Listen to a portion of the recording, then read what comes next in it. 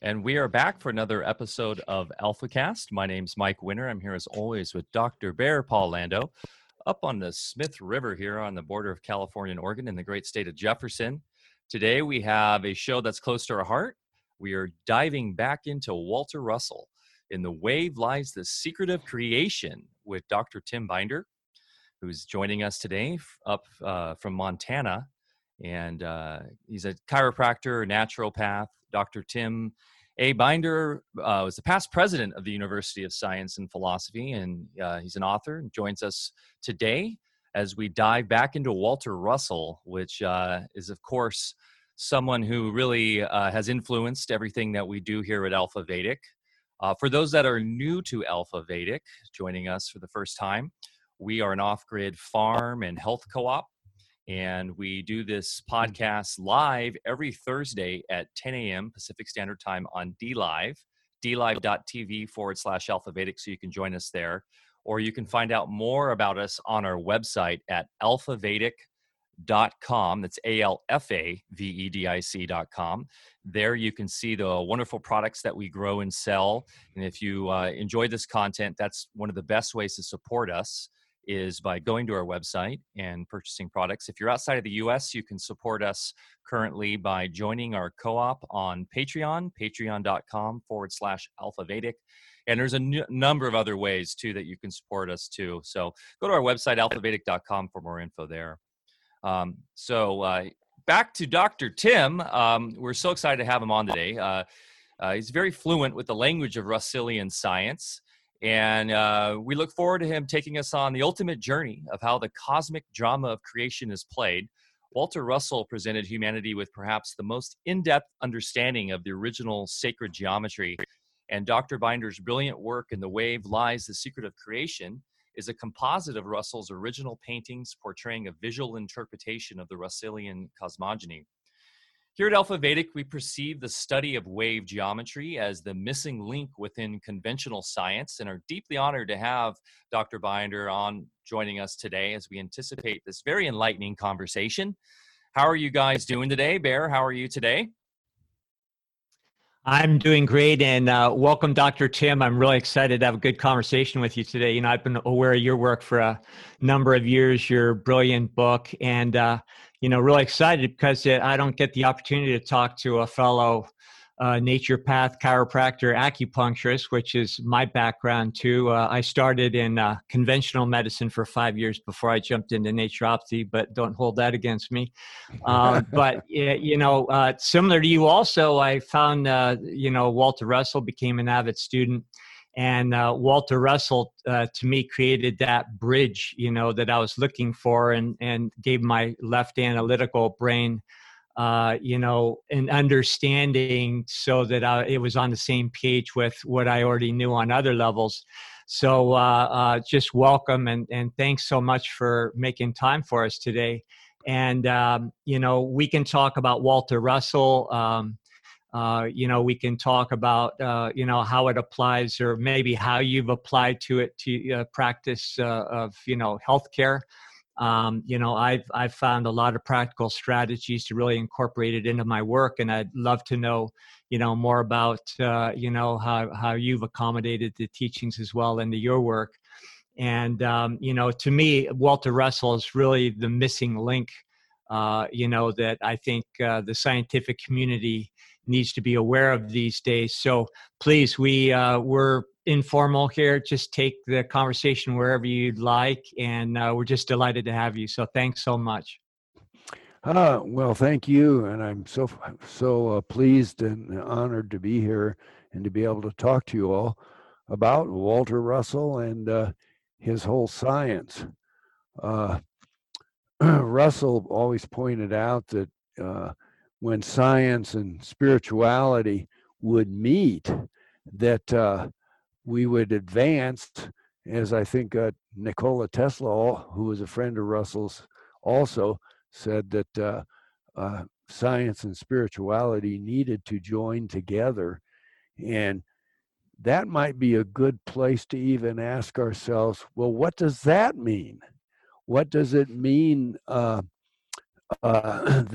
science and religion should join? Well, I'd say in the past, the ancients, at least the enlightened ancients, they had a cosmogony and a spirituality that were one. And in Russell's cosmogony, he really starts off as I show in the Wave, when I start off with showing comparison between conventional science, at least at his time, and Russellian cosmogony. He said the big thing that's missing in science is it takes the creator out of creation. And in a sense, I would say a real easy way to understand that is to think of our science still really looks at our consciousness, that matter creates our consciousness. It's kind of like they look at consciousness as an epiphenomena of a fortuitous concourse of atoms running around in our brain. And I'd say there is a connection between our bodily sensed awareness, which Russell talked about, and that the pineal gland is the seat of severance of bodily sensed awareness, and our consciousness.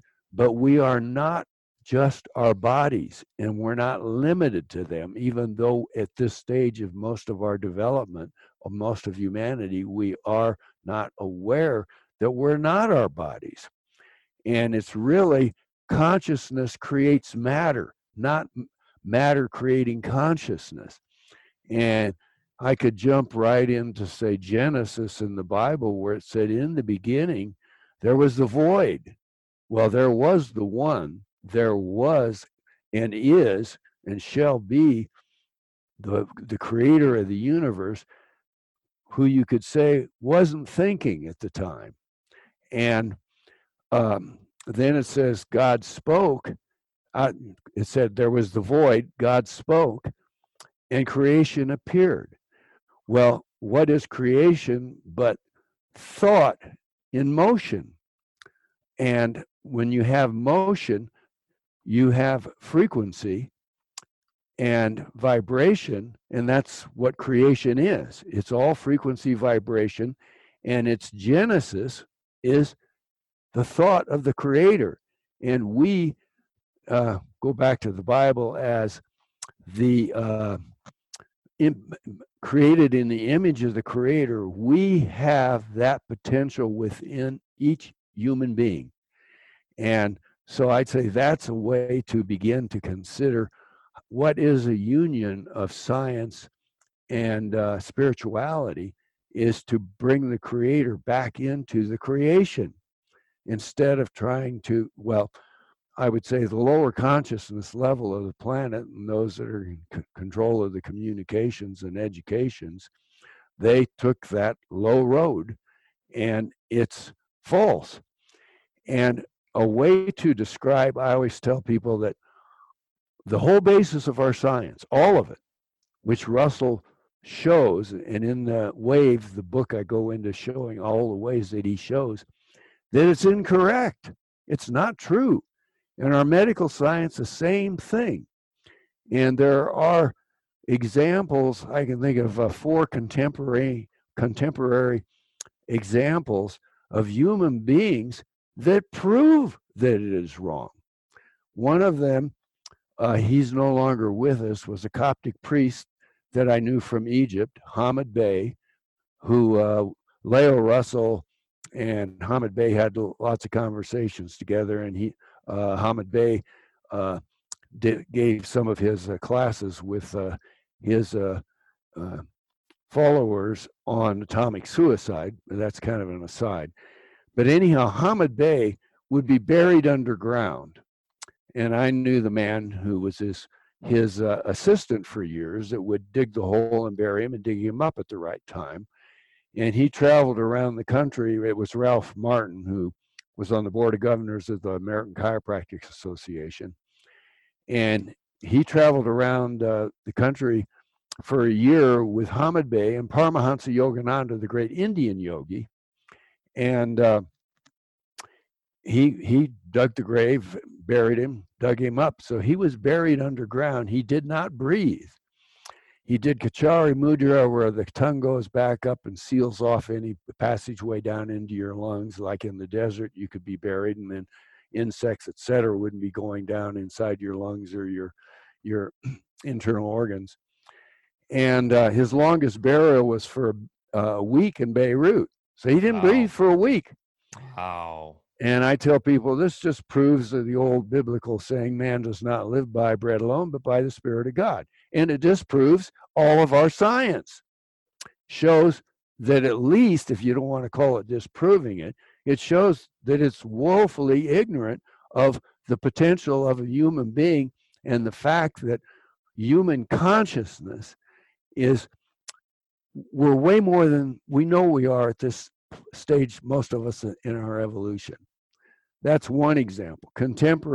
Other contemporary that are living examples would be like Dr. Joe Dispenza, who you all and some of your listeners and may be aware of. He was a chiropractor, and a bike racer came around in a bike race and hit a truck and broke his neck, was a total paraplegic, and told that his life was over. He said, I don't like this. All I have is my mind. He was totally healed through the mind and the spirit, through his own efforts. He did it, which is like what Jesus said, the things that I do, you will do, and even greater. He did it. He's perfectly healed. Nothing done medically, which would say, well, medicine doesn't know about this, so he showed him right there. That's another example. Wim Hof, the Iceman, injected with E. coli, and in 15 seconds killed it. You can go look him up on the internet and see him in Holland, where he went into the hospital to have this done. Therese Newman, the Catholic stigmatist, who doesn't eat. Yogananda, in his book, The Autobiography of a Yogi, he talks about Jiri Bala in India, this Indian yogini, female saint that he met who she didn't eat, and who was studied by Hamaraja in India in the late 1800s, I think, and locked her in a room. He challenged her. He wanted to see if it was true, and for a month, and she didn't eat or drink anything. So those are people that demonstrate what Christ said to us and show us that our science is woefully ignorant. And Walter Russell demonstrated this with all of his science from scientific jargon, I would say, and language.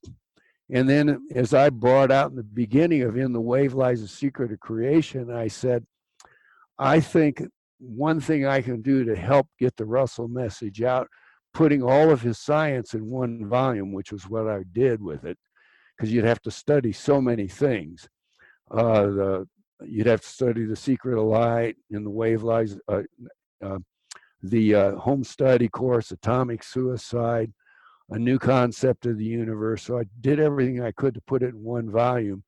And then I added an understanding of language mechanics, which the Russells weren't explicitly aware of.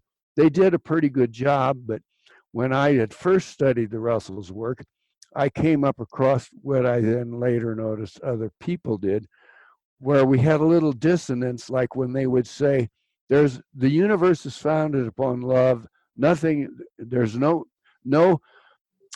evil, there's only good. And then they talk about good and evil. And I'd say, well, hold on here a minute.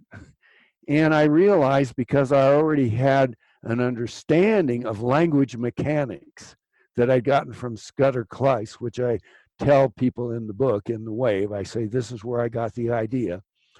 And the Russells used the lever as the simplest machine in all of their teachings. And the lever has three aspects to it. And language has three aspects. There's three types of words. I go into this in some detail on about the first 12 pages of In the Wave, so people can get a grasp of how the language machine works. And that with a misunderstanding, and I think it's been used deliberately to confuse people, but once you understand how the machine works, you will never be confused by anybody else's speech, nor will you confuse anybody deliberately or ignorantly even. And if you do, then you already don't understand the language machine anymore. And but anyhow, there are three types of words. One word's is talk about, say, the whole lever. You know, you got a stick or a bar. You only have a lever when you put a fulcrum under it. And now you have two extensions of the bar. The fulcrum, the two extensions, the bar, that is the one, the whole thing. The two extensions are like yin and yang, male, female opposites, compression, expansion, all of the various polarities that Russell shows so skillfully. And the fulcrum is relationship. And when you see that there are one words, many words, and relationship words, and understand that any of these three types of words, every word can be used as any of the three types depending on the context. And if you're aware of this, then you would be aware of it when you're speaking a sentence, writing a paragraph, so that you don't confuse the one with many, the many with the one, relationship with one or many. And but you have to see them in their context. And that is a biggie, because all kinds of people will get into all kinds of discussions and arguments because they're both speaking using a word maybe as a many word where the other person is using it as a one word. And they don't just realize that.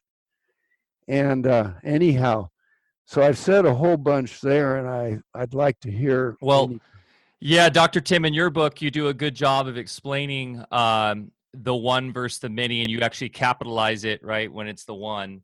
Yep. And so by the one, what we mean is the ever-present light of the creator, right? It's the fulcrum, it's the constant, right? And then it's everything. It's not just the fulcrum or the constant. I would say the non-paradox of the one and the many is that all three aspects are real all at the same time. Yes. So I was just going to bring it back there real quick to the good and bad, because the evil and good stuff, because this came up like on a conversation we had on our Telegram this week, and we were discussing good versus evil and dualism, and how, essentially the idea of the Gnostics saying that this reality was hacked, and that evil came in and it used to be all good. And I was arguing, well, I think when you have this universe has always been dualistic. We'll always have good and evil, but also there's an ever-present constant that is just light, which I guess you call just as good. And that's basically Russellian in concept, right? I mean, what's your viewpoint there? Well, I would say with good and evil, you were born to discriminate. You were created to discriminate.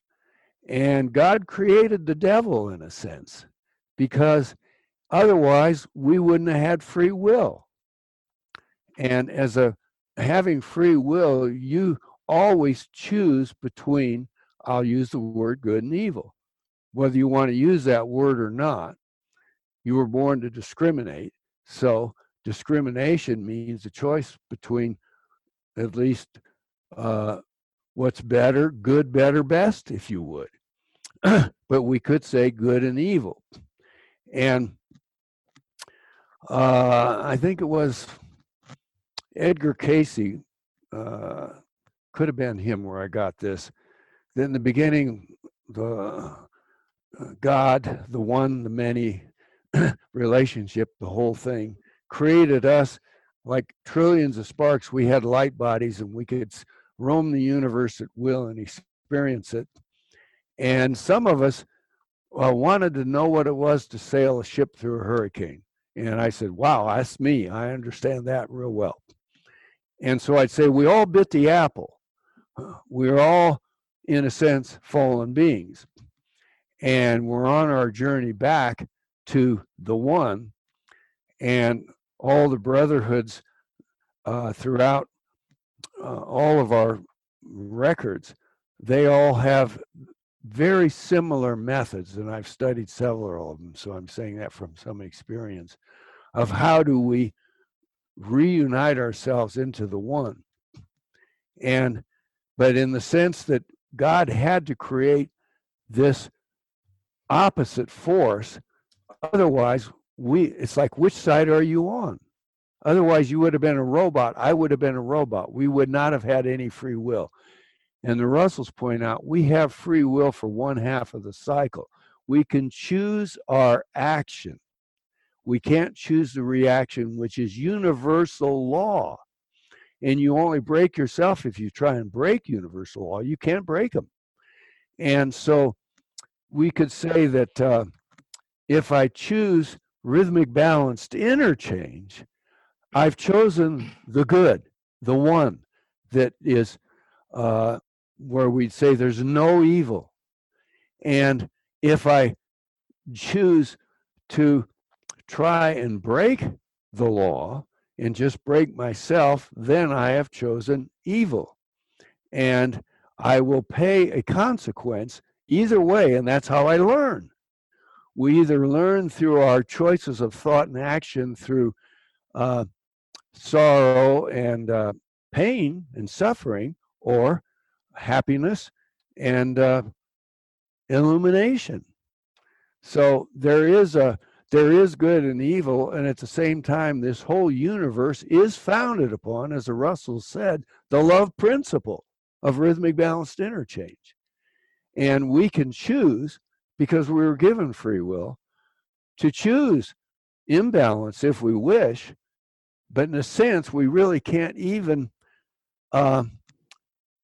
break the balance that is in the whole creation, but we will break ourselves, and we create misery for ourselves and others that don't know the law either. And if that maybe sheds a little light on this whole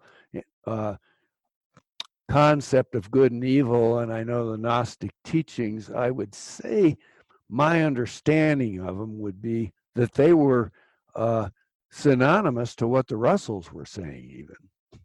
And that there is the and there was this fall, I think it was Sophia or whatever, that in their teachings, and which would be that I want to see what it's like to sail a ship through a hurricane, and I chose, and this is where we were all fallen, to experience that. And but at the same time, the whole universe is based on rhythmic balanced interchange, and even this relative universe, not just the void, it's based on rhythmic balanced interchange, which is the love principle in action. But you don't have love principle in action without an opposite. So, Dr. Tim, real quick, just to comment on when you're talking about the fulcrum, because that's basically the whole ball of wax right there. Sure, and it's interesting you say it all boils down to that, because I always say there's basically three types of thinkers. In other words, what is my reality? What is your reality?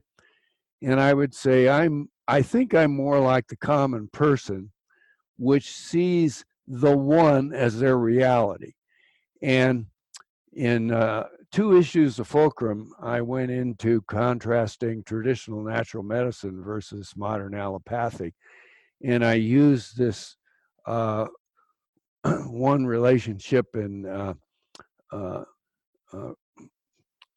whole language mechanics to show that.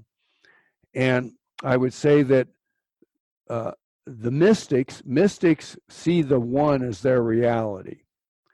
A materialistic scientist sees the many, keeps analyzing, breaking into parts, never can really sum into a whole one, which would be the uniting of science and spirituality.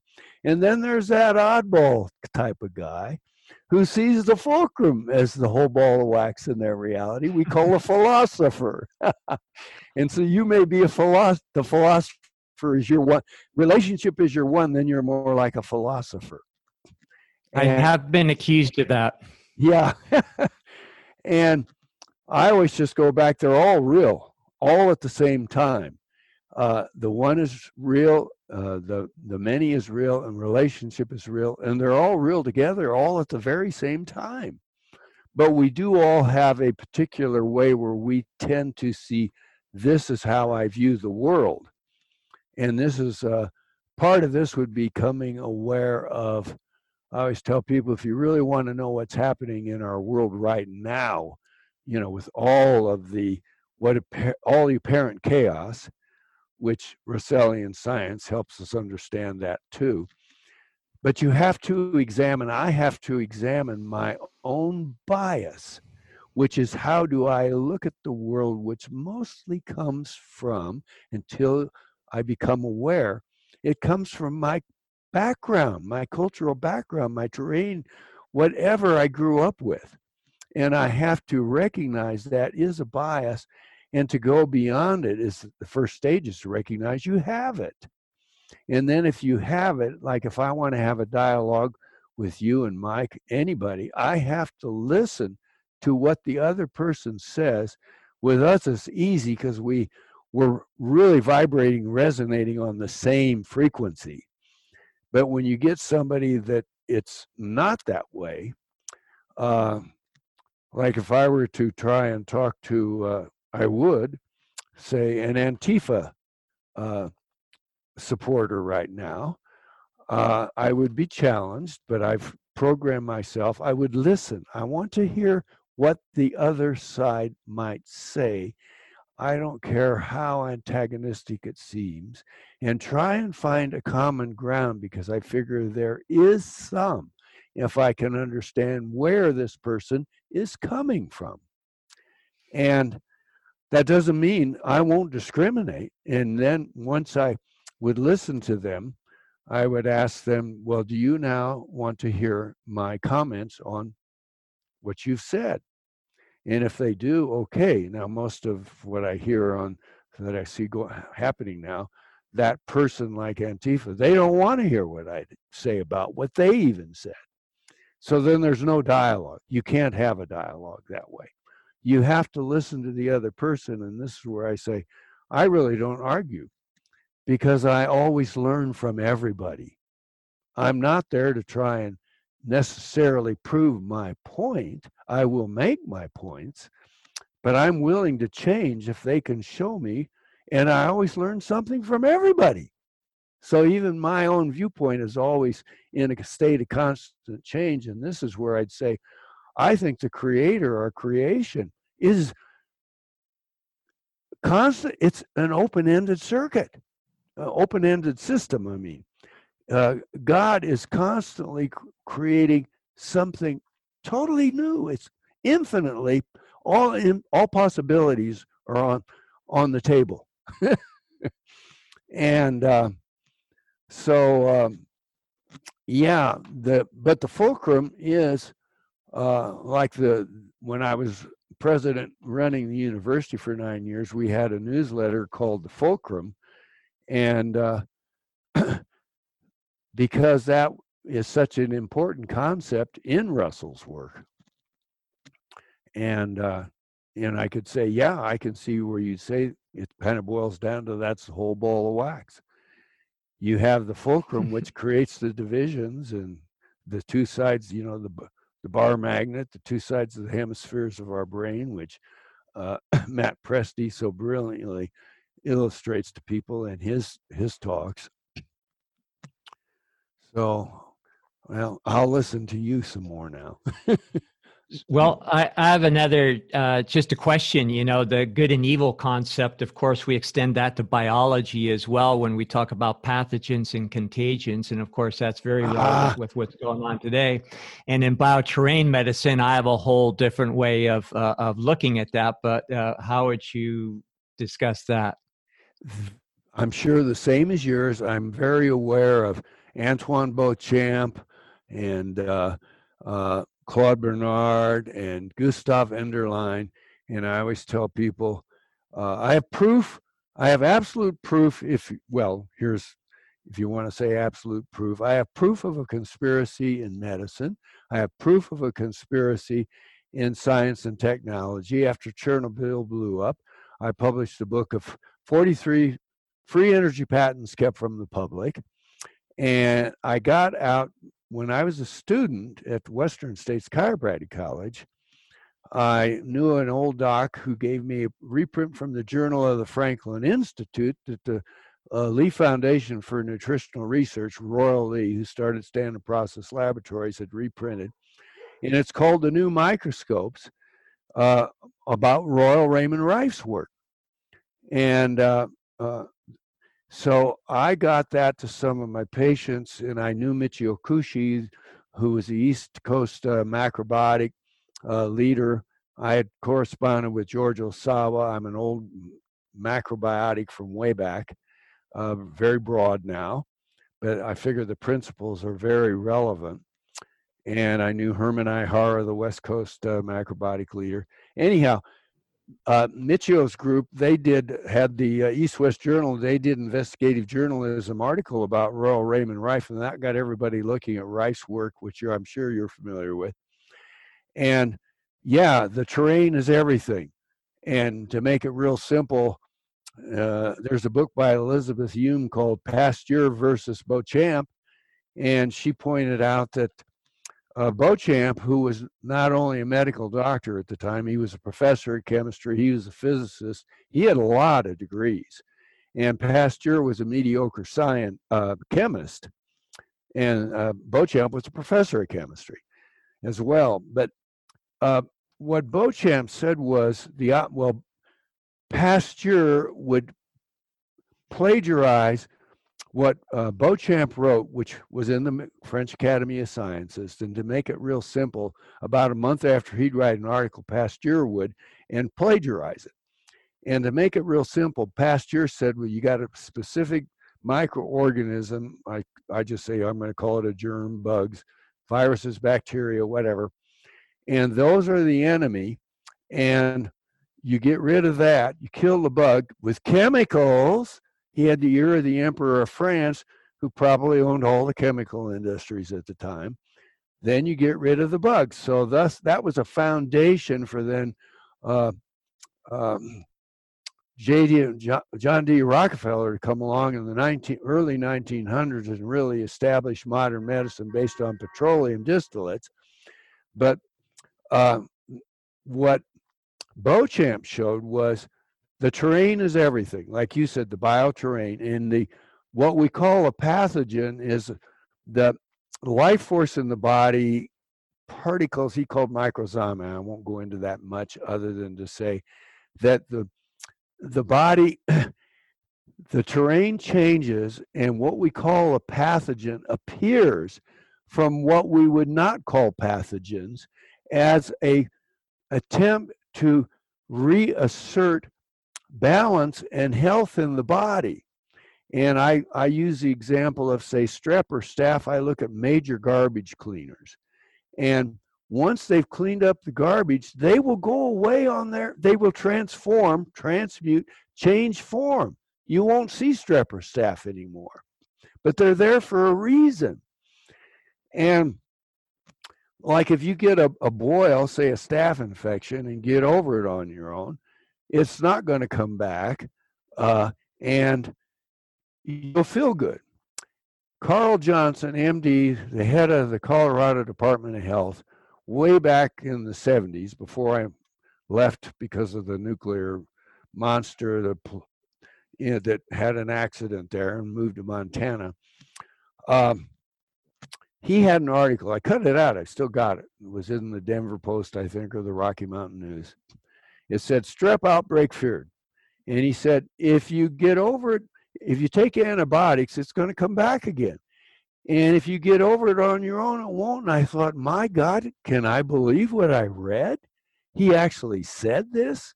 Because there he admitted that, in a sense, he was proving what Beauchamp said, the terrain is everything. Change the terrain. In other words, it's mea culpa, Latin for my sin. I missed the mark.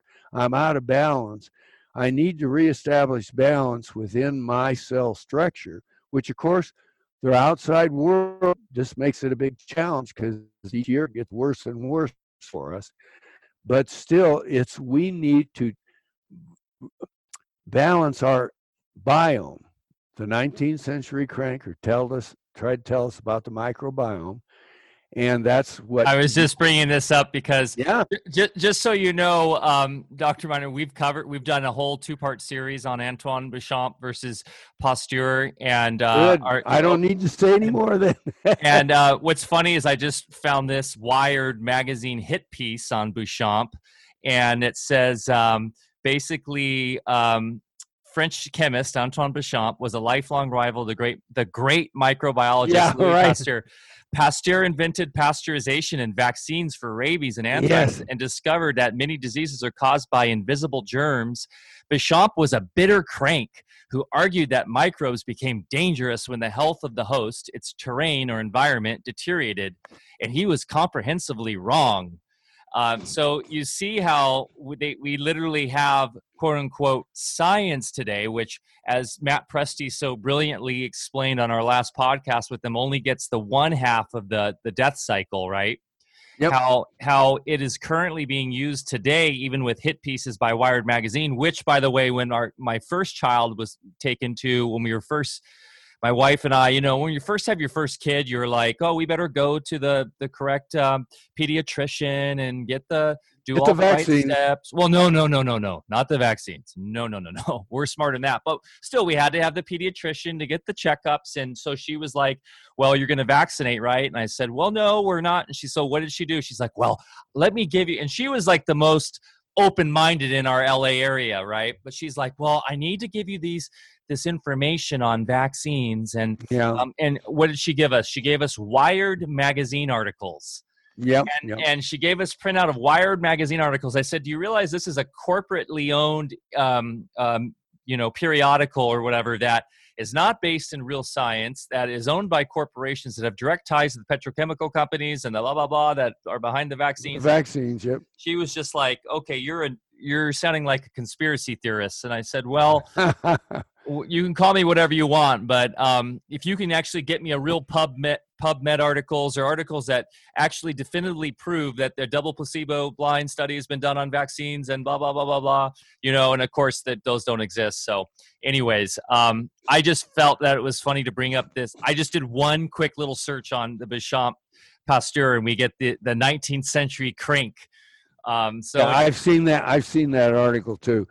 And I don't know, I think I told you, I had the first case in history ever to sue the drug companies for vaccine-induced brain injury in 1974. And I tell the story of that in my book that I published after 9/11, which I predicted was going to happen. I didn't know the exact date, but I knew it was going to happen soon at the World Trade Center.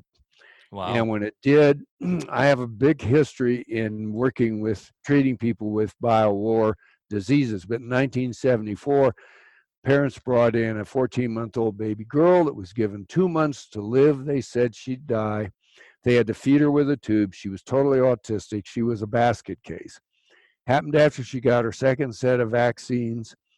And they called it an idiopathic brain disease, meaning we don't know what caused it.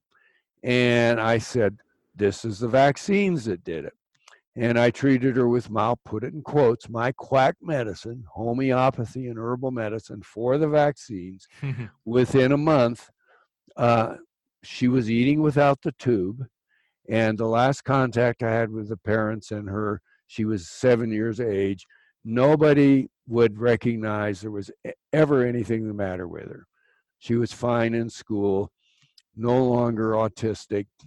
So I've got a very practical background there, and I also dealt with, when I first came to Montana, Willy Bergdorfer from Germany was heading up we have a level 4, BSL level 4 lab right here in Hamilton. And Rocky Mountain Labs was the precursor of that when I came up here, and Bergdorfer was running it.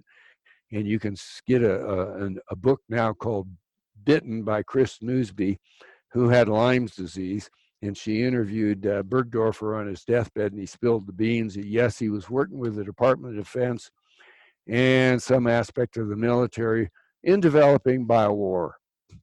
And Lyme's disease was a biowar created critter. It's a gain of function, they call it, taken normally what we call a pathogen, which we went into. It's not really, if you really understand Beauchamp's work, there's a whole different way of looking at it. But they do work on creating biowar diseases with gain of function. And Lyme's disease is, I will call it biowar weaponized syphilis. It's a spirochete, just like syphilis. And so I had to treat all kinds of people from that, and another private lab here, Ribby, that was also doing that research work, which is all illegal by international law. They get around it by saying we're just trying to come up with vaccines and stuff to treat it. But anyhow, I had patients coming in from both labs. I don't know who patient 0 was. They said, we heard you can help us. We get sick. It gets out in the environment. Nobody can talk about it. And we can't be helped. Nobody can help us in traditional medicine, but we heard you can. And of course I did. So I developed a big knowledge about this, treating people here for years. And that's where was kind of, those two experiences were kind of the genesis of my book, Big Medicine, Health Defense Handbook for War Defense, Biochem, Nuke, and Everyday Infections. Love it, man. You'll love our podcast. We did a whole episode on Lyme disease and Dr. Baer's own personal journey healing himself from that. You had it too. Oh, you did, Dr. Tim? No, I just said you did, huh? Yeah, it's, I was always extremely healthy, and interestingly, I was treating ongoing cases very successfully of Lyme's, and then same thing happened to me. Got the whole bullseye thing and everything. Yep. And my life was kind of turned upside down for a while because I'd never been sick. I was always a jock and athletic, and people say, well, how did you beat it? And it's, I didn't beat anything. I just kind of came to peace with it. And, I had a whole bioterrain system of treating other people. But when it came to my own body, I just, it was interesting because I just realized I had to dig a little deeper. So I have my own personal practice, which I won't go into. But I went into very extended states where I would just connect in a certain way, and then the symptoms would abate. And then I noticed that, because the symptoms were very dramatic, paralysis of an entire side of my body, loss of speech because I'd lose, the ability to even control my lip and my jaw muscles to talk and eat. And I could go on and on, loss of vision, all sorts of crazy stuff. But then when I'd go into these states within my practice, I'd have the realization that, wow, the symptoms are gone. But then all of a sudden, as soon as I had that realization, I figured out that it brought me immediately back into the symptoms, because once again, I was acknowledging whatever I perceived the problem to be in the first place. So I had to go to a place where not only could I make that connection that I just, it's hard to articulate because it's more on a feeling level.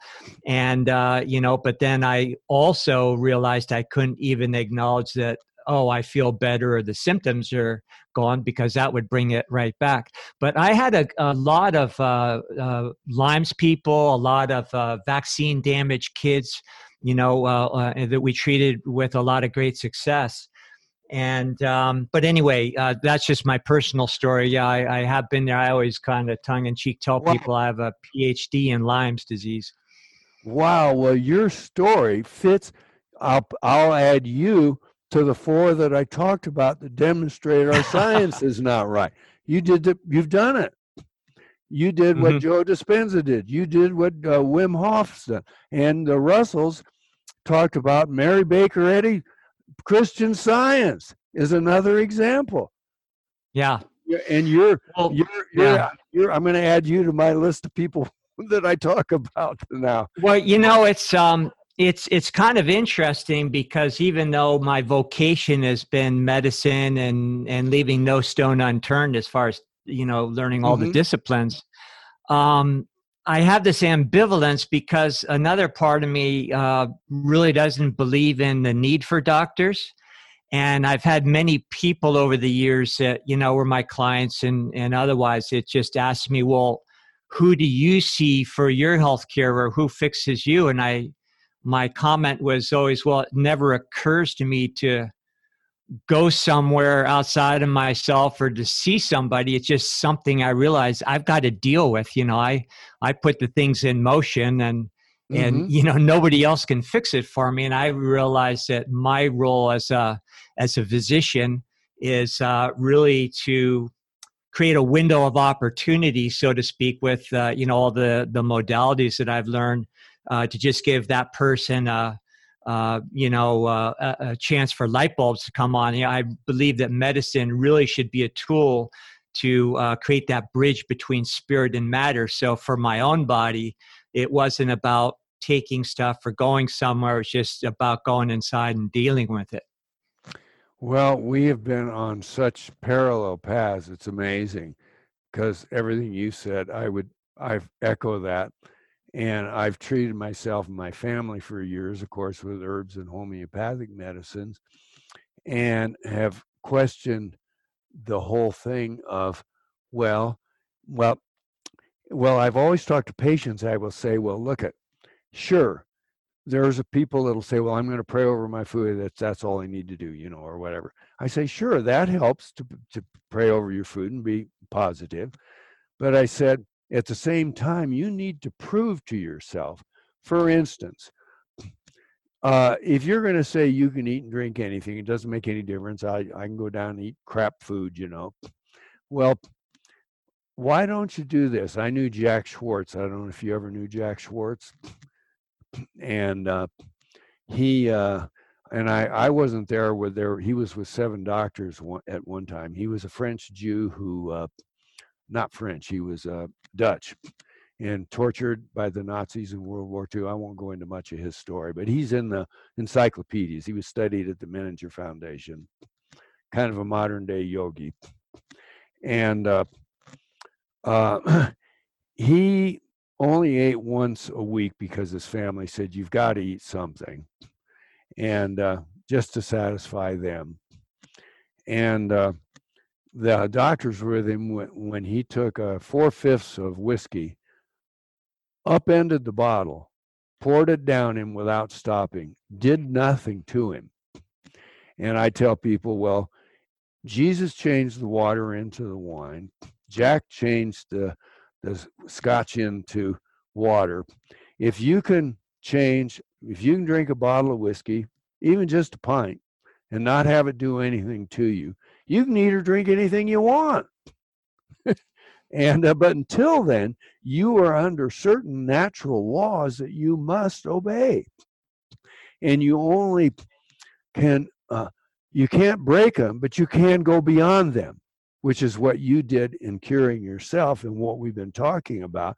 And as a physician, I still feel perfectly fine with prescribing herbal and homeopathic remedies, while I'm encouraging the person to look at how did they cause this, because it did start with thought and then action, and recognize I have to obey the universal laws of creation, if that kind of resonates.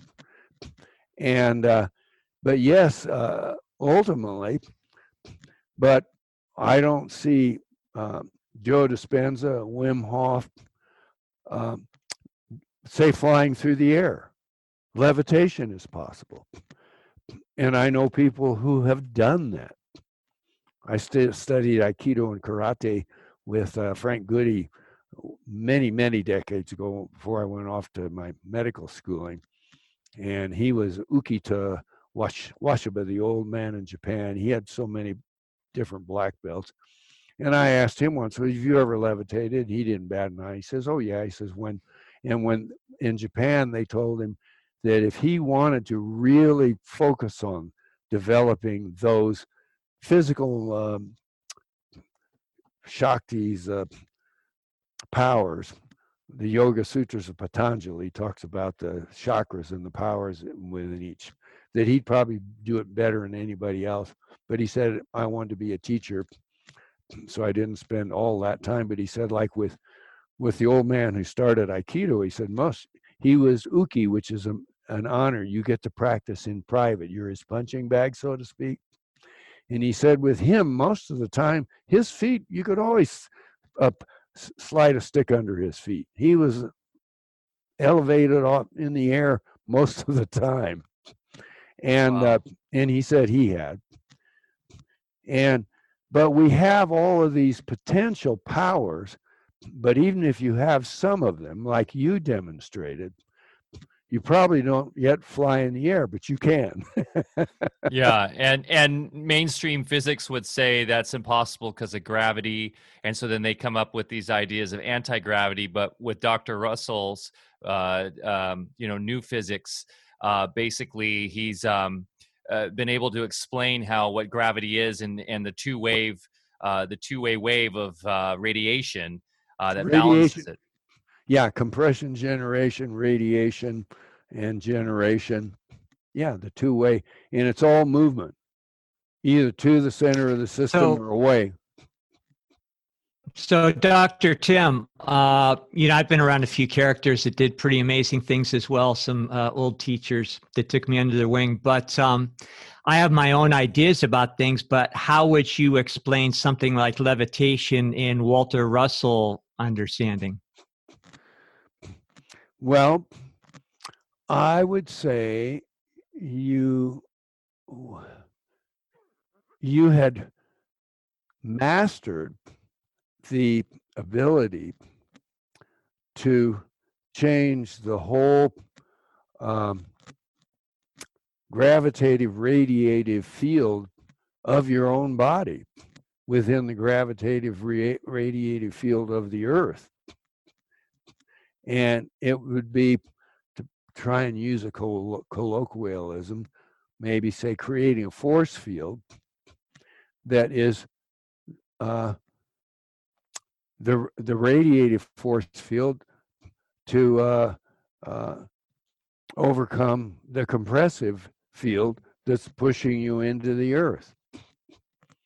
And I know Hamid Bey, the Coptic priest that I mentioned, in one of his books called the Power of Your Mind versus Fear, which he wrote after World War II because there was so much fear in the world. And he talks once in the temples when he was a young man, and all of his students, the master said, we're going to have a special demonstration today. They all went into meditation, and spontaneously they all opened their eyes at the same time, and he's floating in the air. And then he went on to describe that the human body, the mind, is capable of reversing the polarity. So that's not, I haven't given you anything that you could do other than to meditate on that and everything we've been talking about. And I would also put out the caveat that the Yoga Sutras, I think even Patanjali said, don't get hung up on the siddhis. That's the word I was looking for. These demonstrations of powers that are in the various chakras, because that's not the real goal.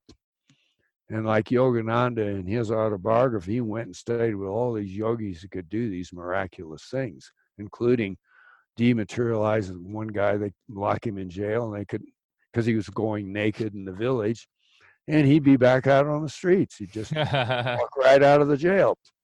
But Yogananda realized that he'd met all of these yogis that did these things, but that was not the real goal, which I think Patanjali warns against.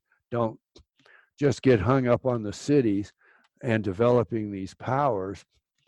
And I know my daughter, who attended Joe Dispenza, one of his seminars, and she realized that he actually was saying this too in the meditations that he encourages people to have to overcome their illness. to not just get hung up on that, which you were saying too. And you did the same thing. And I know one of my patients, his daughter became a patient of my daughter. She had diabetes, and she went to Dispenza's seminars, and she no longer takes any insulin. Again, another demonstration. And up until then, I'd say, hey, insulin kept her alive. Even give the devil his due, the pharmaceutical medicine. Well, that's a big one, because I've said that on Twitter before and gotten railed on. I said my whole supposition is you can heal from anything. Yeah. And someone said, well, about diabetes, one, or where you have the physical inability to create insulin. I said, that's BS. And they said, well, it's genetic. And I said, no, it's not. And you can fix that. And I was getting railed in by, the more mainstream kind of materialists. But what is your theory there in terms of, I wanted to do a whole show on this, but what is your theory there and what's happening and how that physically is able to happen? Do you have any ideas there, Dr. Binder? Well, first of all, the person that told you it's genetic was in error. Diabetes is not necessarily a genetic. They're trying to say everything's a genetic problem and we're going to fix it with genetic therapies. But no, it's the pancreas, the islet cells of the pancreas are not creating insulin anymore, and they've been actually destroyed. And once you put a person on insulin, theoretically, they say that really wrecks any possibility of the islet cells regenerating, but that's not even true. And it all comes back to mind controls, consciousness controls matter. But first of all, they were wrong just saying it's a genetic disease and you can't change genes. Yes, you can. You can regenerate genes, and I would even say that it's possible for me to change my genes. Theoretically, I could make myself a Negro to have more melanin producing cells in my skin. Interesting. And vice versa. But that's just the programming that person has, which we all came up with. I grew up under that same programming. I believed in modern medicine until I had experiences that I could look at as were a blessing. I did learn that I was a hunchback at one time, and I have it absolutely. If you could see me, I'm just somewhere between 5'11" and 6 feet, weigh, when I'm lucky, about 150 pounds. I'm less than 2 years from being 80. I still have, I had very dark hair, and I've got gray some in it now, but I'm not total white at all. And I'm absolutely erect and very flexible. I can do things that kids in grade school can't do. And I developed a whole system of physical education I call position technique, the science of centering. That's a new yoga. And I look at the spine should be capable of being absolutely straight and also capable of going into all kinds of curves. But like in meditation, the Russells talked about the pineal glands as seat of severance to bodily consciousness. In the meditation techniques, 4 or 5 of them, I think it's 5 actually, that I've studied, they all have one very similar thing, and it is ultimately exiting through the pineal gland. And a straight spine allows the Kundalini energy to raise up. It's blocked by our 3 curves brace mechanics. And we don't realize, though I show it in my book, here's the mechanics of the erect human, suspension mechanics, like a suspension bridge, like a tensegrity mast via Buckminster Fuller. And this should be in our school system as basic physical education, a new yoga. Mm-hmm. But Yeah, back a long time ago when I was studying martial arts, I was made aware of an individual from the old country. He was from a monk in the Far East, and anyway, I heard that he was teaching these special techniques. Now is competing in full mhm. contact, fighting and things. So I thought, okay, I'm going to go to this guy and learn new devastating techniques for a competition. But anyway, the first thing he did is he sat me down and gave me a point to meditate on. And then, of course, he left the room. And about an hour later, he came in. And by that time, I'm all fidgety and wondering, what the hell am I doing here in the first place? So anyway, long story short, he just helped me tune into all the points. And it was a microcosmic orbit. And then we went more advanced from there. But it was the best thing that ever happened to me, which I in turn, taught my kids when they were young. And as far as keeping your spine in healthy order and so forth, it gets to be so automatic that when you just run the energy, you can even just listen when like when I'm doing it, you can actually audibly hear vertebral segments adjusting and straightening out. So there's no imagination that something physical is really happening. And then, of course, when we're taking the energy from the lower centers and then applying that awareness and running that energy, through the orbits. And anyway, the point I'm making is this is so fundamental. It should be, the first part of physical education that we should learn in grade school. Yep, exactly. Well, and it's where the Kundalini comes through, which is taught in yoga and in Qigong and all that. It's very fundamental to, all those practices. So, one thing that was interesting when I was talking to you, Dr. Tim, yesterday on your landline is you said that you have never owned a cell phone. Correct. And you still don't to this day, which is correct. Remarkable considering it's 2020 and it's pretty hard to access a lot of things these days unless they make, they've really done a great job of putting us into the digital gulags, I call. But you've managed to stay away from that, which is very impressive. And what is your rationale behind that? And what we talk a lot about on the show about the dangers of man-made electromagnetic frequencies, radiation. How would you is this the main reason why you've stayed away from owning cell phone? Do you have Wi-Fi in your house? And what are some modalities, solutions that you implement in for protecting yourself against these things? Or even do you feel that these are even something to worry about? Oh yeah.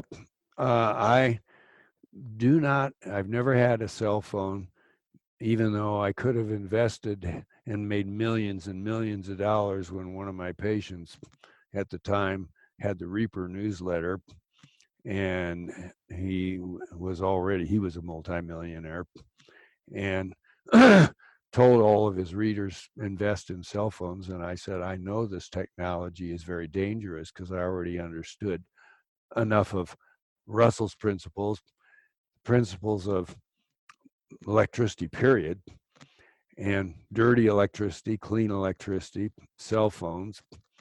And so I didn't, because I didn't want to put any money in something that I knew was destructive. And there's tons and tons of research, evidence, explanations from electrical science that you can still get, even though it's being harder and harder to access this, because we're in a great battle right now to totally control the information that people can get.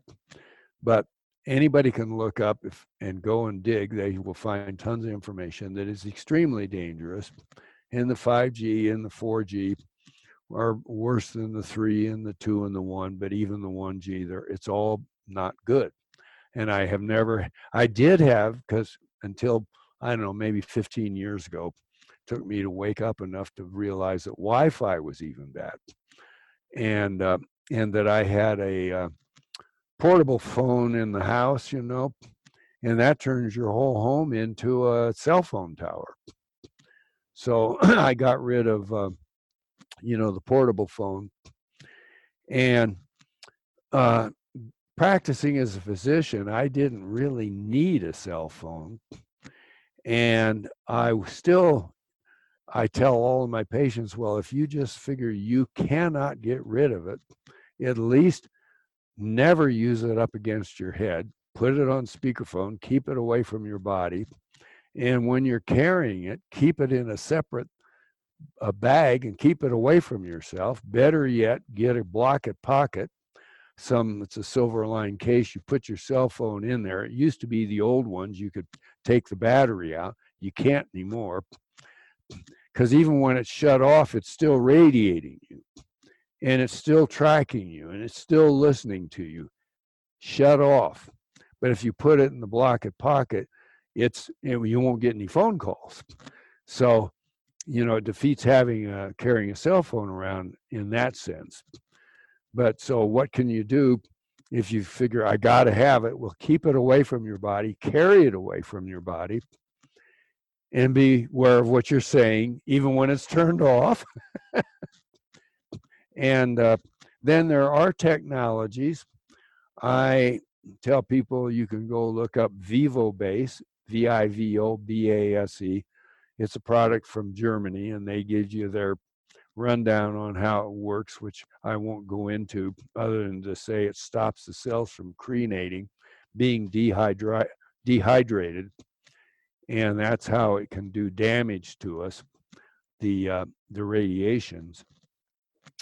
And then I had another device called a Concerto, and that you can look up on the internet too. The guy who developed it, who I knew, he's passed on, and his kids still carry it on. And then there's another one, EMF Harmony. They've got bracelets. They've got stuff you can put on your house, that I understood the science that they gave. And just like the VivoBase will tell you, this isn't science that science would say they recognize, which I recognize that, but I understood that they were correct in the science. So there are technological fixes, so to speak, and until we all can graduate into not only changing our genetics if we have to, and killing any virus if you want to still look at it that way, or transmuting whiskey into water, until we can create our own force field that would block any of these very dangerous force fields that are set up to control us. And then we need these technological fixes along the way. And also I tell people that, this latest, the 5G, it works with the chemtrails and it works with the vaccines, in that the vaccines and nanoparticles, like just take nanoparticleized aluminum, conducts electricity real well. They go in past the nanoparticles, go right into your brain. They go right through the blood-brain barrier. And the guy, the Silicon Valley billionaire who wrote the book Synchronicity, Ray Kurzweil, says we're all going to be hooked up to the cloud. That is the plan, announced, told us by people like Ray Kurzweil, Bill Gates. Those vaccines are part of working with the frequencies that are put out by these cell phone towers that will control your thinking, and the vaccines will change your DNA. You won't be a human being anymore. So it'll be more difficult to become enlightened if you go down that rabbit hole. Take the vaccine. If you do, and you haven't been able to change the water into wine and to change that vaccine instantly, negate it in your body, don't ever take it. And I still wouldn't take it, even if I would say, no, I'm not going to take this. And so yeah. No, I was just going to ask you, isn't it true that each DNA segment is an antenna, what I would look at as a dual impedance antenna that tunes into a certain bandwidth of information, and that human DNA perhaps is capable of tuning into larger bandwidths in animals. So the whole idea of genetically modifying us through vaccines and food and all the ways that are doing it is actually limiting our bandwidth and reducing us to herd animals. Exactly. Yep. You just said what I said in a different way, which is probably easier to grasp. And the we have, for instance, neurologists, brain scientists have said for years we only use a small portion of our brain. Well, if that's true, and I'd say, yeah, I think it's possible, which is another way when you were saying our DNA has a lot broader bandwidth to say than animal DNA. And I'd say we don't even use that, like we don't even use the potentials in our brain. And this is where the meditative practices and all the practices of being on the path, including health, creating, healthy diet, things like that, avoiding toxins, they open up, give us access to those higher brain functions and DNA functions that you just spoke of. Yeah. So the positive to all this, with Walter Russell shown us, is that really we're never screwed, no matter what is going on in this reality, because it's a two-way cycle, because of the constant of the fulcrum. No matter what the Ray Kurzweils of the world, which, to me, I could just put in the chat, he's really the embodiment of the ultimate personification of reductionist materialism. Yep. He really is what you get when you go down that path that we've been going down for the last 200-300 years. But the beauty of Russellian physics and cosmogony is that we're never screwed. That like just like the guy, the Jewish guy who was in the concentration camp, you may be getting tortured and people dying all around you, but if you can find that inner peace and you can find ways to transmute that reality, you can still find happiness there, and you can actually get out of that and continue on. So it's really about getting away from victimhood, this exactly narrative of being a victim, and getting back to individuality versus collectivism. While collectivism is important, still we need to first embrace our individuality and understand that we are the true creators. We are the true people empowered to control our reality. And then really the world's our oyster. I mean, really, we can transcend anything, we can transmute, and we can manifest our desires. Yeah, I'd say, real simple statement, I can't lose for winning. Because even if I've chosen the wrong path and wanted to see what it was like to sail a ship through a hurricane, I'm going to learn, and I won. I can't lose for winning. So we're never screwed. So it boils down to what Walter Russell always taught, which is knowledge is the key to everything. And of course, he differentiates between knowledge and mere information gathering. Yep. Yeah, here's another way. I've thought for years, I used to hypnotize people when I was a kid. I really got into hypnosis in grade school. And I hypnotized a grad student when I was 15 at the University of Colorado who wanted to learn it, got him into a somnambulistic state where I could give him post-hypnotic suggestion. And that was amazing. To make a real long story short, I told him I was going to leave the room and he wouldn't see me for 5 minutes, and left and came back instantly into the room. He didn't see me. I was moving things around. He saw the things moving around, but he didn't see me. And when I witnessed that, I said, what is reality? How do we know what we think we know? How do I know what I know? Well, there's a difference between information, bias, all the stuff we've been programmed with, and knowing. And I think Russell talked about knowing.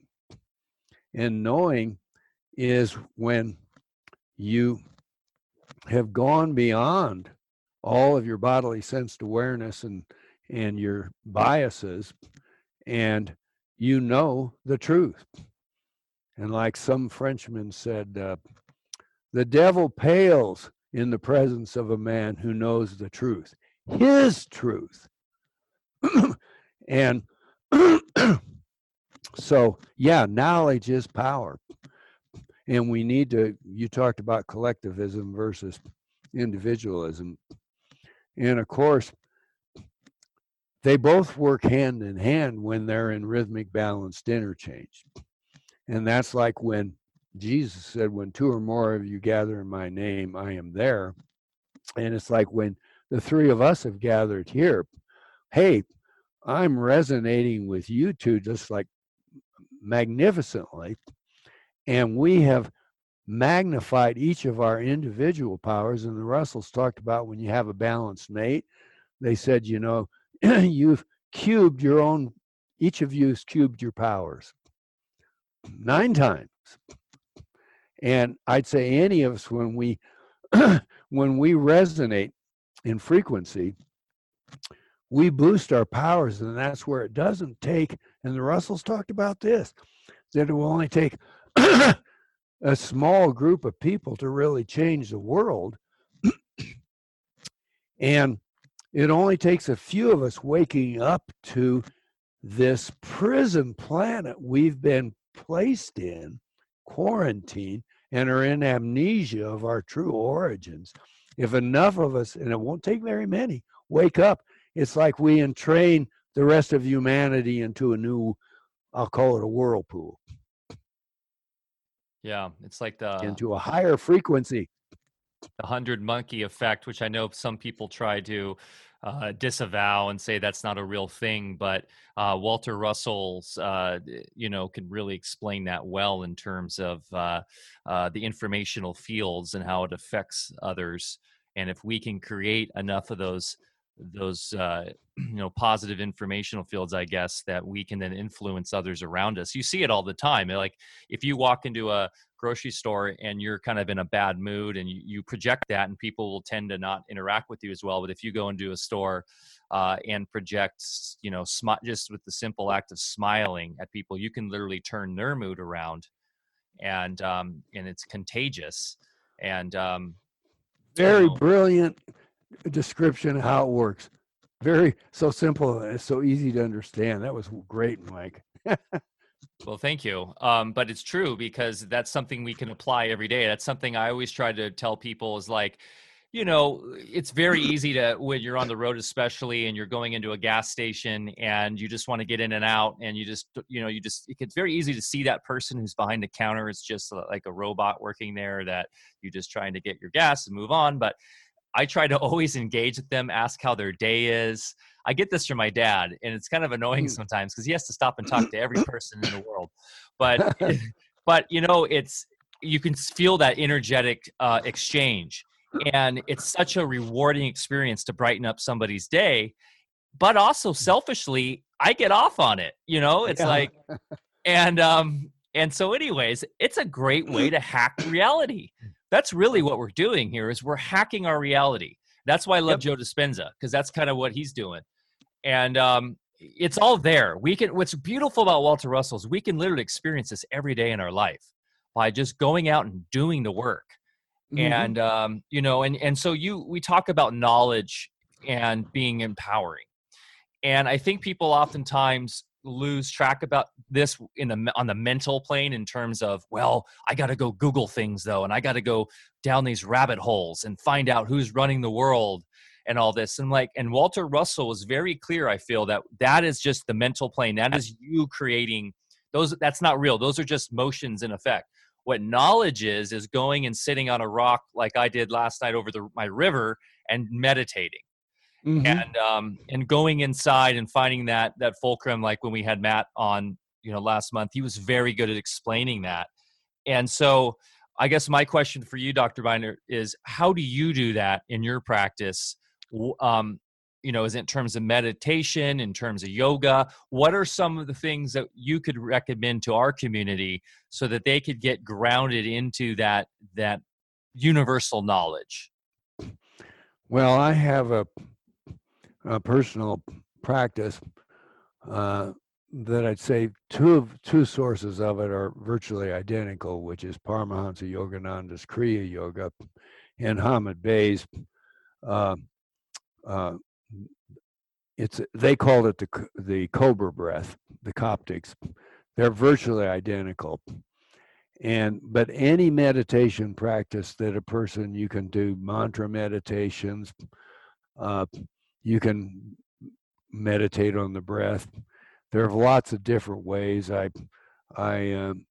Many decades ago, I went through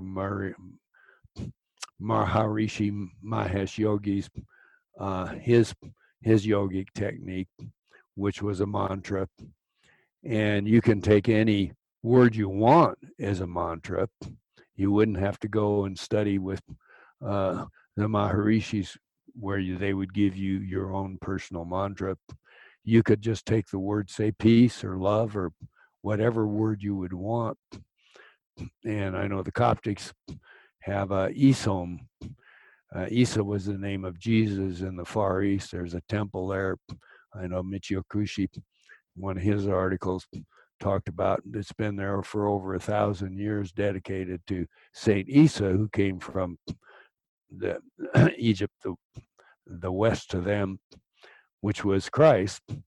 And so Isa had that name as well, and they use it as a mantra meditation. Isom, the universal sound of creation. Om, Isom, Isom, and then I would encourage anybody to do some type of yoga. I talked about my centering class as a new yoga.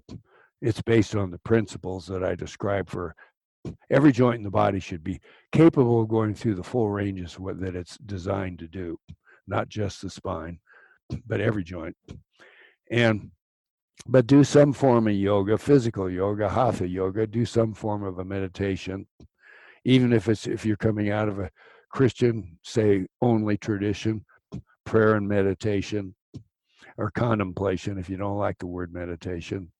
I figure probably most listeners are not put off by any of the Oriental aspects of this. But if you are, just go to your own religious background and say prayer and meditation. And that helps, that centers you. Because what is our purpose here? You have to ask yourself, what is my purpose? What was I created for? And only you can answer that. And when you answer that, then you can put focused intention upon your purpose of manifestation to apply it to your life in the world. And every human being has that birthright, that potential, and I'm sure you all are doing it. I just put it in words that focused intention creates a manifestation that you then apply in your life and to the world. And ask yourself, what is your purpose? And then that's your focused intention. Would Walter Russell say that everybody, he called it what, unfold into this reality with a specific role to play, a specific intention they need to find, or is it more fractal? Well, what do you mean by more fractal? In other words, that with each wave that we can change our reality or change our future so that we don't have a specific role to play. In other words, is it already like a play where a script's written and we need to find that we are a specific, a butcher, a candlestick maker, and that's once we find that, we find happiness? Or is it completely fractal in the sense that we can always change it? It's more of just finding your spiritual balance and not having to worry so much about finding your vocation, if you will? Or do we have a preset fate in that sense where we need to find that? I don't know if that makes sense. Yeah, I understand what you're saying. And my answer would be it's both. In other words, don't get hung up on it has to be either or, in the sense that I would say, other than you create your own destiny, which is what I said, you have to decide it. You do decide it. And that's why I'd say you have to, because you do. You have to decide what you're going to choose to think and do. And then you have a lifetimes of habits, of choices, of thought and action. So in that sense, you could say, like, I figure I was born to be a doctor, and all of the pain and suffering which I had when I went through, that was mostly, but not just limited to my back. I had illnesses, allergies, ulcers, they thought, and it was really my back and my poor diet. But I look at all of that was a script, if you would, that I had created probably from my past, and I had to go through, and it was really a blessing. And I realized, my God, because I would have never done the things and become who I am now if I hadn't had that experience of coming in with, I had deformed bones. I had a transitional type of the lumbosacral joint, like the sacrum, which the spine sits on between the two annominus, the two hip bones. It never fully developed. It was more like a kid's. And so it was very unstable and stuck out on me like a tail. And I always told my friends, well, yeah, they always would say, well, yeah, we always knew you were the devil. Mm-hmm. And so I had to figure out how to make corrections to that. And so in that way, it was a blessing, but I had that, I created it, but I could recreate it, and I did. I demonstrated it, just like Bear demonstrated. He got rid of he recreated being a victim of Lyme's disease. I recreated being a victim of kyphoscoliosis with deformed bones, and even dissolved masses of calcium in my spine that were where my ribs had fused with the spine. And so we changed our destiny. And yes. And every moment we are creating our destiny, and it's open-ended. It's not a closed circuit. I love that. I love the idea that it's not deterministic, that time is just one of the 18 dimensions, right? And part of the dimensions, in that they all influence each other. Yeah, and in one sense, I remember when we were I did 3 years of new science research with the university, looking at transmutation of radioactive waste, and also creating free hydrogen, which Walter Russell, we were doing our best to duplicate his work at Westinghouse Lamp Laboratories, which I think he did in 1926 or 27, where he created hydrogen from nitrogen. And we had his old lab books. And but in any case, train of thought where I was going with it, that we can transmute, we can change, we do create our destiny, and we can change things.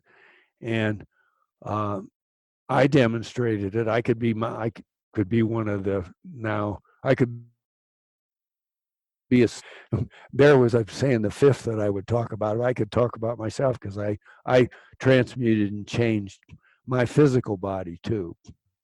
And we always can do that. All of us can do it. Oh, I know where I was going. In our transmutation, I said, if you can change one, if you really totally change one of them, you have to change all the others. They all change at the same time. You broke up there for a second. I don't know if it was just on my end, but you said if you could change one, what? Okay, can you We're hear? losing you, Mike. Oh, okay. It's my internet. I think there's a glitch on your end. Yeah, the 18 dimensions, I think that's fascinating to look at, because it is true. And I think maybe that's where the concept of holographic universe, one dimension, they all have to change with it. Yeah. And, I appreciate your story. I met a lot of individuals along the way in my schooling that got into the vocation of medicine for the same exact reason, that they had issues within their own health, and that's what led them to medicine in the first place. So, it seems to be a great draw for a lot of people. The wounded healer. Sorry, go ahead. The wounded healer. Yeah. Go ahead. I'm interrupted. Sorry. No. So, Mike, what were you? Well, I was just gonna. I was gonna move forward a little bit here and just ask if Dr. Tim knows if there's any new. I know Darren Cullum at the university are working on things, but are they actively working on new energy technologies, new medicine technologies stuff through the university, trying to kind of bring back some of those things Walter Russell had done? Affirmative for new energy, nothing in new medicine technologies, but certainly with new energy. There, I would say I was the second. My crew, when I was doing the new science research, we were the second generation, Walter Russell being the first. And now Darren and the crew are, I'm on that board too, still with the science, doing a little bit to assist Darren and the crew. But they are the third generation for new energy technologies, and they've taken it to a whole other level, which I can't go into details. And the only trouble with all of this, and I know back when Ron and Toby and I were the three of us, I enlisted them. They were credentialed, quote, scientists that I knew. We'd really kind of come to the conclusion that we were not going to have free energy on this planet until the consciousness of the planet had transcended where it is.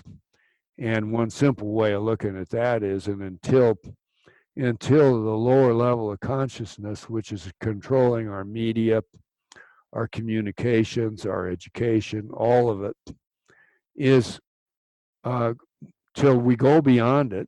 Max Planck said, it's only a new generation that outgrows the old generation's concepts of the universe. We won't have any free energy because they will do just like they did with so many of the patents that I showed in my book. They're going to stop it. Like one of the patents, Ed Gray, that I've got in there, and it's got an article. I have his patent, and I have an article from a magazine that I wanted to put in too, where he and his wife are shown with a certificate of merit they got for his free energy motor, a new motor that has no fuel, no exhaust in a conventional sense. That would be the answer to the world's free energy crisis. And they have a certificate of merit for this from then Governor Reagan of California, 1973. And I tell people, well, if Governor then became President Reagan knows about this, why the hell don't you? Wow. See, they stop it. And that's what I meant. There has to be, and Leo always said this too, there will have to be a change in human consciousness. And I say, I agree with that. Because even if we develop this, what you got on screen, to, hey, we're producing free energy. And I've known personally people that had done this. One, Stan Meyer, he came to the palace. He knew Leo. I knew him. They killed him. He drove a car across the United States, I think, on a gallon of water to demonstrate it. His Stan Meyer's, I think, was a fuel cell. Yep. And I've known other people that were killed. Eugene Mallove had a science magazine. They got rid of him. And by some stroke of luck, I'm still here, even though I did all kinds of stuff. I went over to Russia after Chernobyl blew up, met with their scientists, and got, with, I guess, help from above, atomic suicide to hand deliver to their scientists at the Science and Technology Institute in Moscow. Wow. But, and I heard turned on a radio right as I was leaving Missoula, Montana. Just happened to turn on NPR, and it was right when Gorbachev was leaving on Andrews Air Force Base to fly back to Russia after he met with Reagan, and he said, and that was the only place I ever heard it. The translation of his speech, he said, "Well, I had many fruitful talks with President Reagan, and we talked about the climate and radioactivity." Oh. The ozone layer, he said, too. And the Russells, of course, predicted the ozone hole before anybody dreamed we'd have one from radioactivity. Yeah, in terms of the consciousness, evolving to the point where we can have these things, I totally agree, and I believe that relates to the field and going there, and that's just being, we're seeing that in the physicality with the control systems right now, because our global consciousness is still based on scarcity and based on the negative, and a lot of lack of that inner knowledge. But I will say, and I've always said that I believe the patent system is a honey trap to capture technology. So I do believe that we are on the cusp of the ability to have free energy technologies out because of decentralization that's coming, stuff that we're working with the blockchain, getting things off of decentralized systems and to a distributed network where they can't see. Before, they could kill the guys because they'd get the patent, they get the centralized patent, they'd hide that away, they'd get the technology, they'd raid the home, they'd steal the servers, they'd steal all the books with all the diagrams, they'd crush all the information, and they'd kill the creator. But if you can have that distributed out and across hundreds of thousands of nodes on people's computers via a blockchain or some sort of decentralized system, distributed system, where there's no central vector points of attack, then killing the messenger will do nothing because it's already out there. And I feel like that's a huge evolution that we're now seeing right now. And with the internet too, which was, a precursor to blockchain, as we discussed last week, which was a true decentralized open source technology where it allows us to basically empower us to each spread our own information without having to go through the more classic means of, mailing each other stuff or putting it in a book and publishing it and trying to sell that or put it in libraries. That's all centralized. That can all be attacked and burnt and destroyed.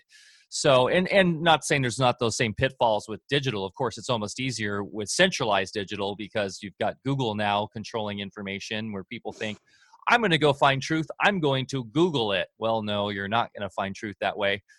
But my point is, I firmly agree that it's all relating to this global consciousness and having to, as we say, wake up to this stuff. And so with these new technologies, don't patent it, put it out in a distributed system so that the world can get it, open source it so others can work on it.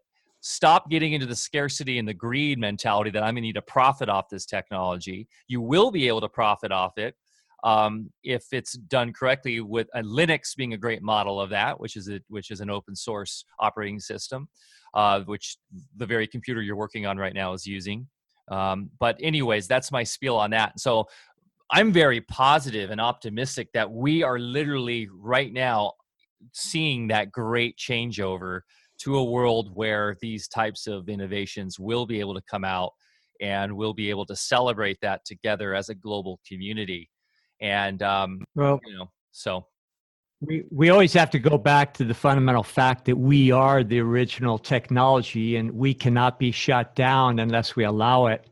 That's also why I think the practice of medicine applying these principles that we've been discussing is really critical.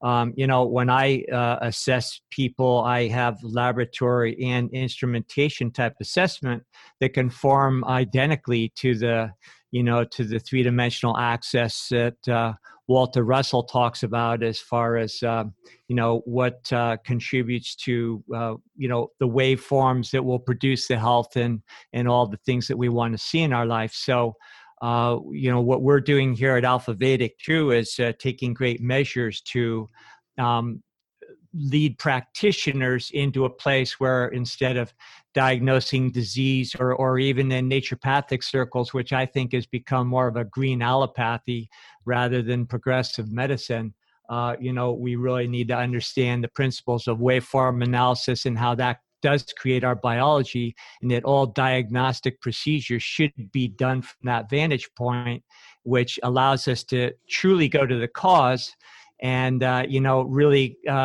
holistic medicine. And I think looking for the cause in a lot of alternative medicine these days is just lip service, because we're still messing around with after effects and trying to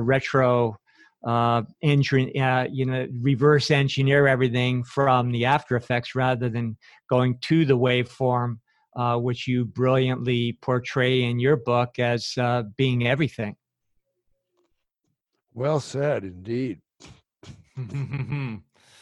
Well, hey guys, this has been a magnificent talk today, and I feel like we could talk about Walter Russell's cosmogony, his physics. I mean, for 40 hours. It's just so in depth and so much to it. And I've only been researching and studying this for a few years, thanks to Dr. Lando's, introducing it to me. And I feel like, man, you could study it your whole entire life. And I mean, Walter Russell's a great example. He had his periods of illumination, and he had his one where he was out for, what was it, 39 days or? Yep. And it took him how many years to decompact that and put that into his, into the universal one. I mean, it took him a long time to really figure out the language and how to compile this. And he had the direct kind of tapped in source. So it's really intensive, but also what I love about it the most is it really just, like I said earlier, it empowers each individual. And that's what I love about it so much. And it relates to what Jesus said, which is, the kingdom of heaven is at hand. It is here. We have the ability to tap in whenever we want. And there is no victimization. So it's very empowering. Well, I think we started off, we were given a bunch of lemons as we started this program, but we've made a very nice lemonade. Which is what we're all doing in our lives. Everybody listening to and seeing the whole thing. We're all making lemonade out of the lemons. Yes, we had some technical difficulties to get this started, to say the least. And I even messed up and hit unrecorded for a second. So I have to figure that out. But we've got a backup recording, so we're good. But anyways, yeah, it's well said. It's all about making lemonade every day, for sure. Well, hey, thanks so much for joining us today, Dr. Tim. It was truly a pleasure. I really enjoyed this conversation. Any parting words for our community and listeners? Listen to yourself, and I would encourage everybody to ask themselves, what is my purpose, and how do I know what I know? Brilliant. And thanks, Dr. Tim. Dr. Lando. No, I was just going to say. Go ahead. Go ahead. No, you go ahead. I was just going to say thanks, Dr. Tim, for being with us. Really a joy today. And who knows, maybe we'll meet up in the flesh someday. But otherwise, I feel very connected after our talk. And just thanks so much. And love to see your neck of the woods sometimes. I know you live in a beautiful place also. If either of you or even listeners come to the Bitterroot Valley of Montana, you can find me. And you too, if you come out here, you got a place to stay anytime too. Oh, fantastic. I have family. My dad was born in Missoula, and I have family in Whitefish, Kalispell, throughout Montana. So I try to make it up there. It's been a while, but you live by some of the largest, most beautiful wilderness in North America, well, in the United States. And so it's definitely an amazing place to visit. And that's something we stress all the time. Here is nature really is the source. Go ahead, Bear. No, I was going to say, Dr. Tim, likewise, you always have a place out here. We live in a pristine environment. We have our own river and swimming holes, and there's nobody around for miles. There's no electrical grid for miles. I'm speaking to you today just on satellite, and then we turn the satellite off whenever we don't need it. So you really get used to living without all the frequencies here. So I think you'd enjoy it, and we've got plenty of room for you. Wow. Thank you. Thank you. Well, thank you for joining us today. This has been a wonderful chat. If you've enjoyed this and you're watching on YouTube, please give us a thumbs up and share this to friends and family. That really helps us out. If you haven't yet and you enjoy this, please subscribe. If you're listening on iTunes or anywhere you can actually watch this on YouTube, you can join us live every Thursday on dlive.tv/AlphaVedic. You can also join our community at Telegram, which is t.me/AlphaVedic. It's a wonderful app that we use to have a virtual community, which is very active. We're also on Discord. You can find all those links on our website at alphavedic.com. You can also get Dr. Hunter's books on our book list, which is alphavedic.com/book list. So please support him by purchasing the book. It was a wonderful read. For those watching, you can see I'm holding it up right here. In the Wave Lies the Secret of Creation. It's a fantastic book with lots of illustrations and a lot of charts and artwork from Dr. Russell. So I highly recommend picking this up. And you can once again find that at alphavedic.com/book list. Thanks, everybody, for joining us today. Get outside, go grow something, go on a hike, really get into nature as much as you can. She really will point you in the right direction always. So thanks again, and thanks, everybody, on the live stream. Thanks for the chat. It was wonderful today. Cheers.